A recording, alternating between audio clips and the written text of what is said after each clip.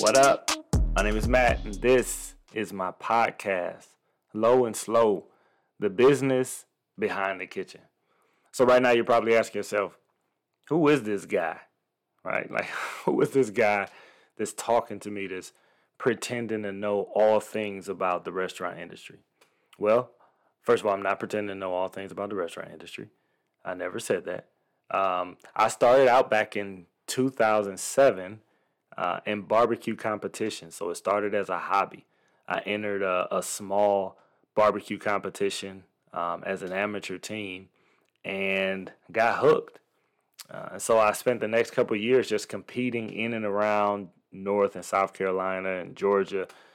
Really got bit hard by the barbecue bug. And so that hobby evolved into a passion, and that passion evolved into an obsession, I think my wife would say, right? And then the obsession evolved into a tool that God chose to use to impact people's lives. And we'll get into that in the future episodes.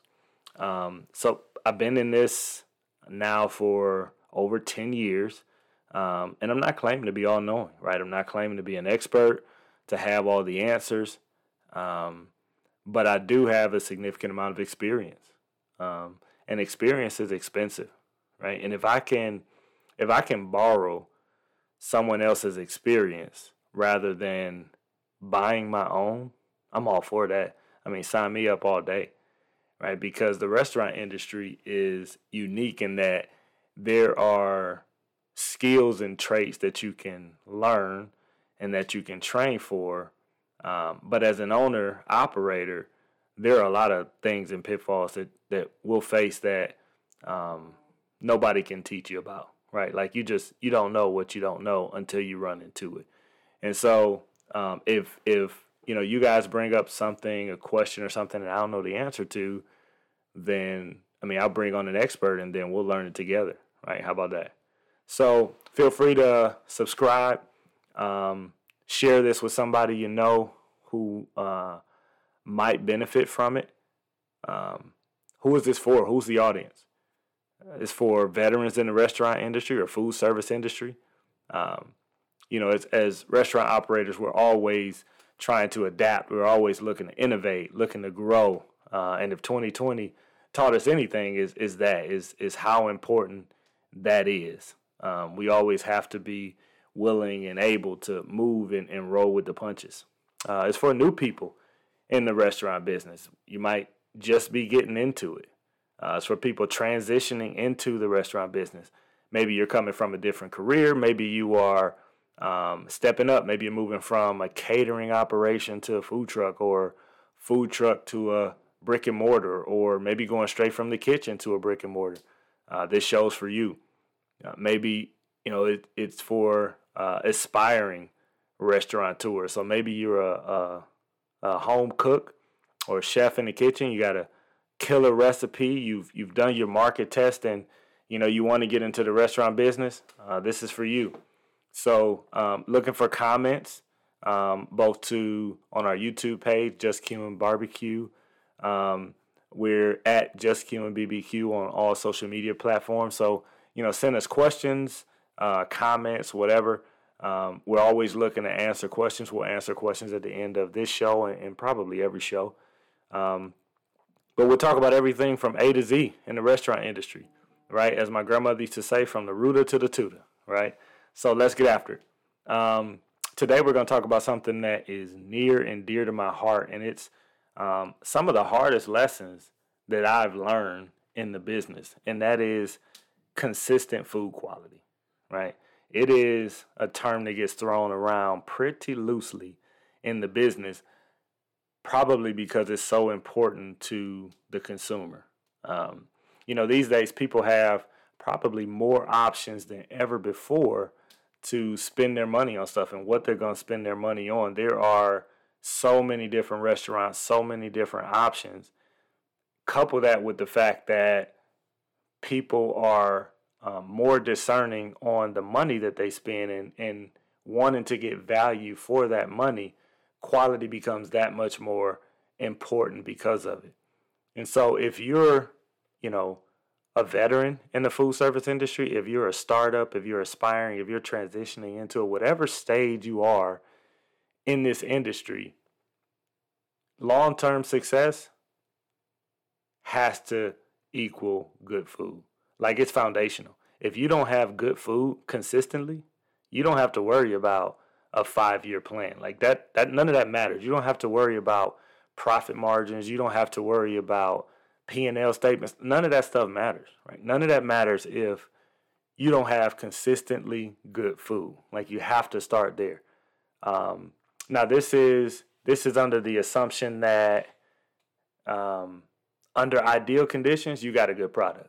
So everything that I'm going to talk about, I can't help you if your food is just not good, right? Like from the start, if it's just not a good product, right? This is the assumption that under ideal conditions, meaning that if you're just cooking for 1 or 2 people in an ideal environment, that you have a good food, that you've done the market test, that you've made sure that people will pay money for the food that you're cooking. Right? So I'm not talking about people who just are just out there cooking nasty stuff. Like, I can't help that, right? But under ideal conditions, you have a good product. This is for you, right? So if the food isn't consistently good, nobody's gonna buy it. The restaurant industry is such that people will give you feedback constantly, all the time. They'll give it to you on social media platforms. They'll give it to you on review sites. But most importantly, they'll tell you whether your food is good or not with their money, right? With their spending. And if sales start to decline where they weren't otherwise, then you know you might have a problem, right? So in my experience, there's one main reason for food quality issues, and that is cutting corners, right? Now, cutting corners is a general term. A lot of people use it. Don't cut corners. We don't cut corners. It's one of our value statements. We don't cut corners on barbecue. And cutting corners shows itself in a lot of different ways, but all the symptoms roll up to cutting corners, right? The term sounds harsh. And the reason why the first time you hear it referred to you or talking about something that you might be doing or serving, the reason you take offense to it is because it's almost like an indictment on a person's character, right? Like, it's almost like the nerve of you to say that I'm cutting corners, like I'm cheating. So let me explain. There are 3 main ways that we cut corners. And I say we because, like I said, it's happened to me too. It's one of the most valuable lessons that I've learned. The first way is with ingredients. All ingredients are not created equal. And when we get to a point in the restaurant business, either starting out or later on, we get to a point where we're evaluating our prices versus our profit. So what we're able to charge versus what we're able to make off of the food that we're serving. A lot of times when we're doing that menu costing, we're trying to get that cost down as low as possible. And sometimes we cut corners on the ingredients that we use.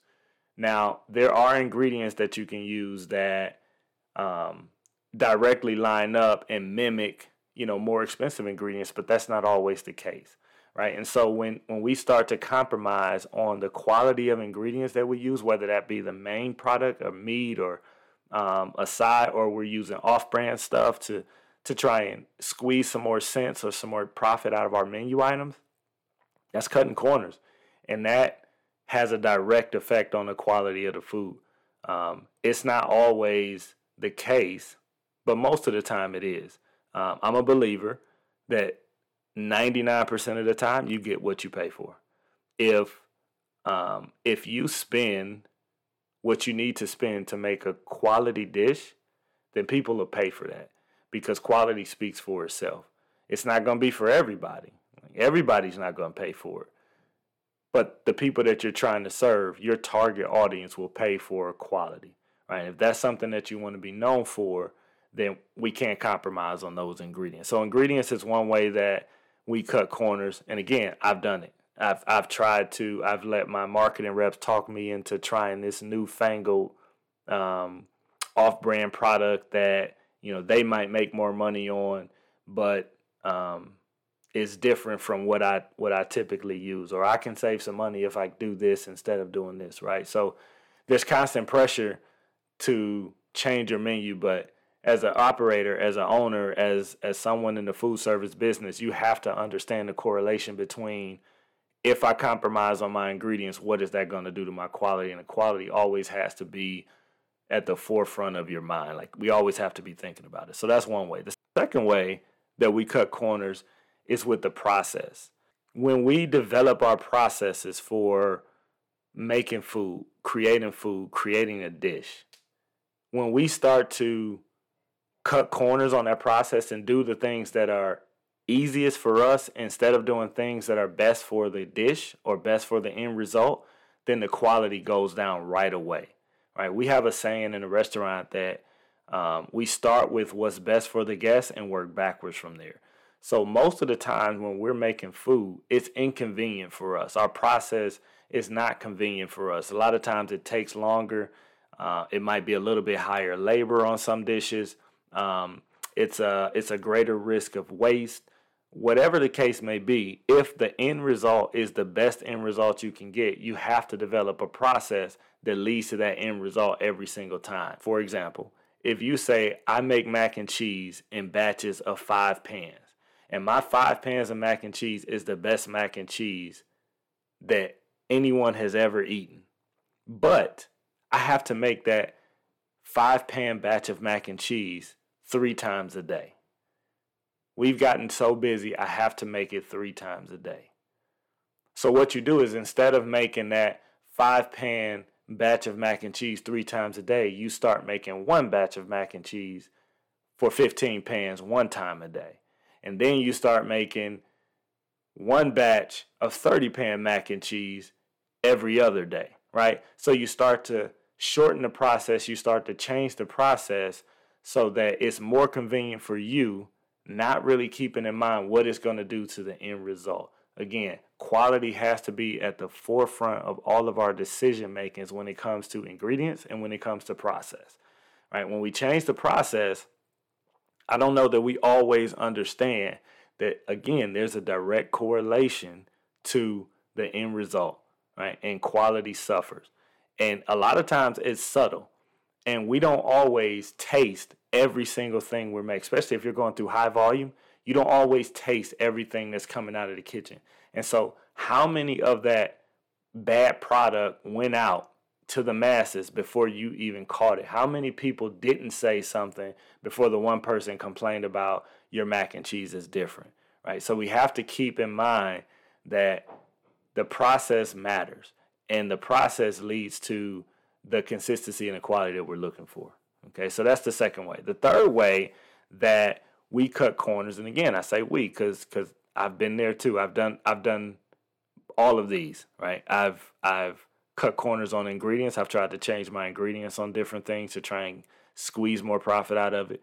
I have changed the process to make it easier on me or easier on the team, maybe because, either I was tired and lazy or somebody was complaining and I just kind of acquiesced to it and just said, hey, okay, I hear you. Let's come up with a solution, right? And once I put the feelings and solutions of other people and convenience ahead of quality, it doesn't work. It never works. It never works.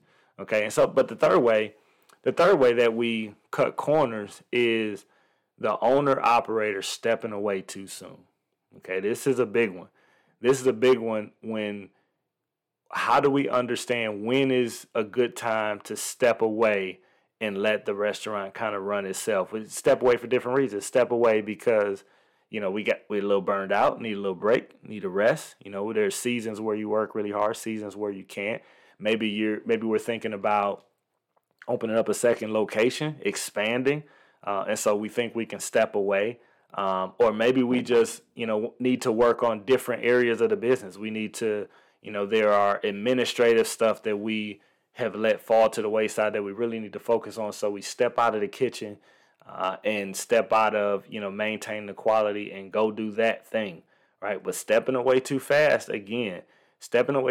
without the right people and the right process in place has a direct effect on quality, because nobody's going to watch your thing like you are. Nobody's going to pay attention like you are. Nobody's going to be on top of it like you are. Somebody used this analogy in the past that I heard and I really like, and I've been paying attention to it ever since. Has anybody ever in the history of life taken a rental car to the car wash? And the answer is no.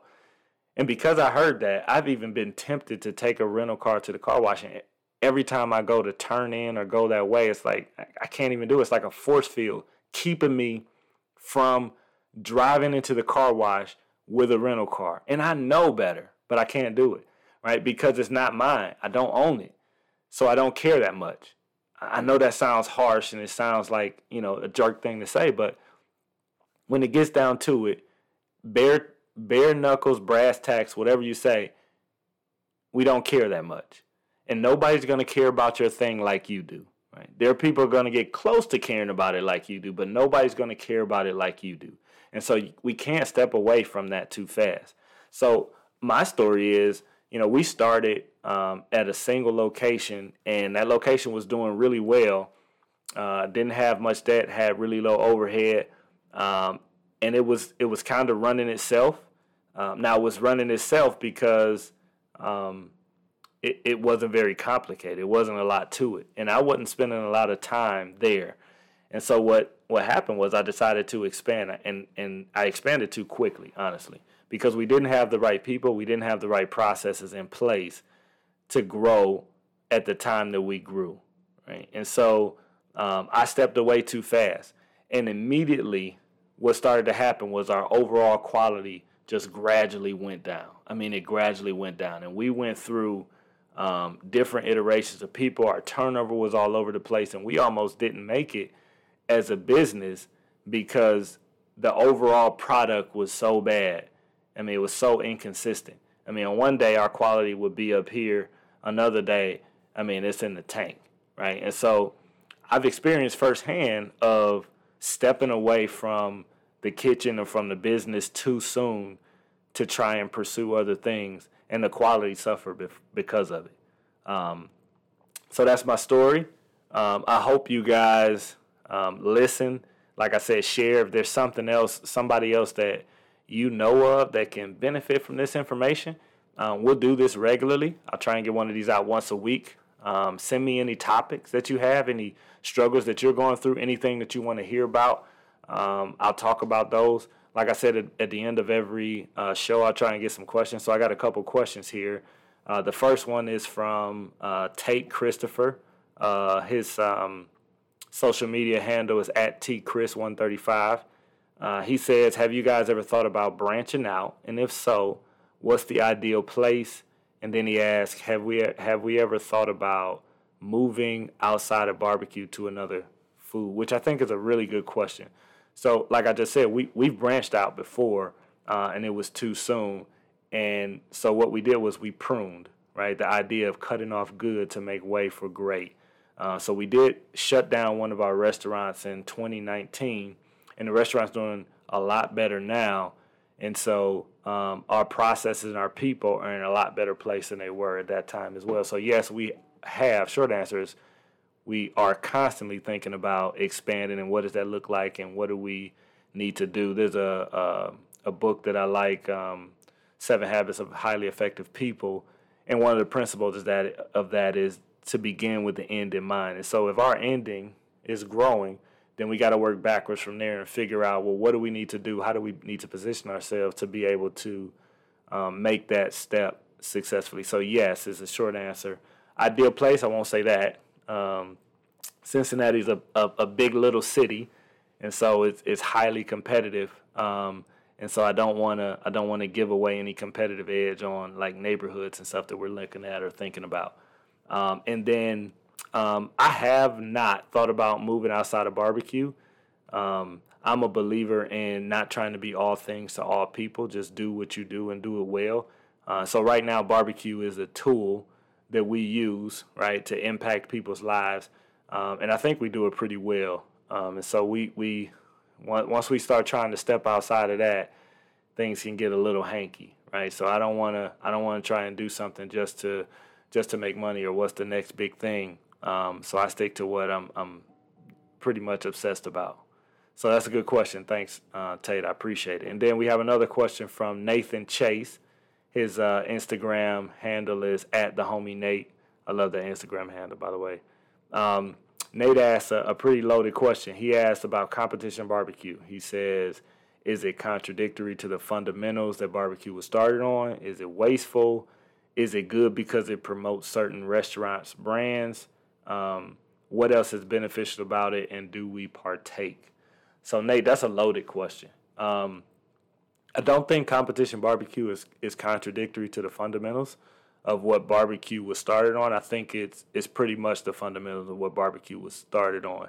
A lot of restaurants are contradictory to those fundamentals, but the whole thinking behind competition is cooking barbecue in the most traditional sense of low and slow as possible, with no gas assist, with a little bit of electricity, cooking all night. The 4 meat, if you're Kansas City Barbecue Society, but the 4 meat categories that are traditionally known as barbecue meats, so pork, brisket, ribs, and chicken.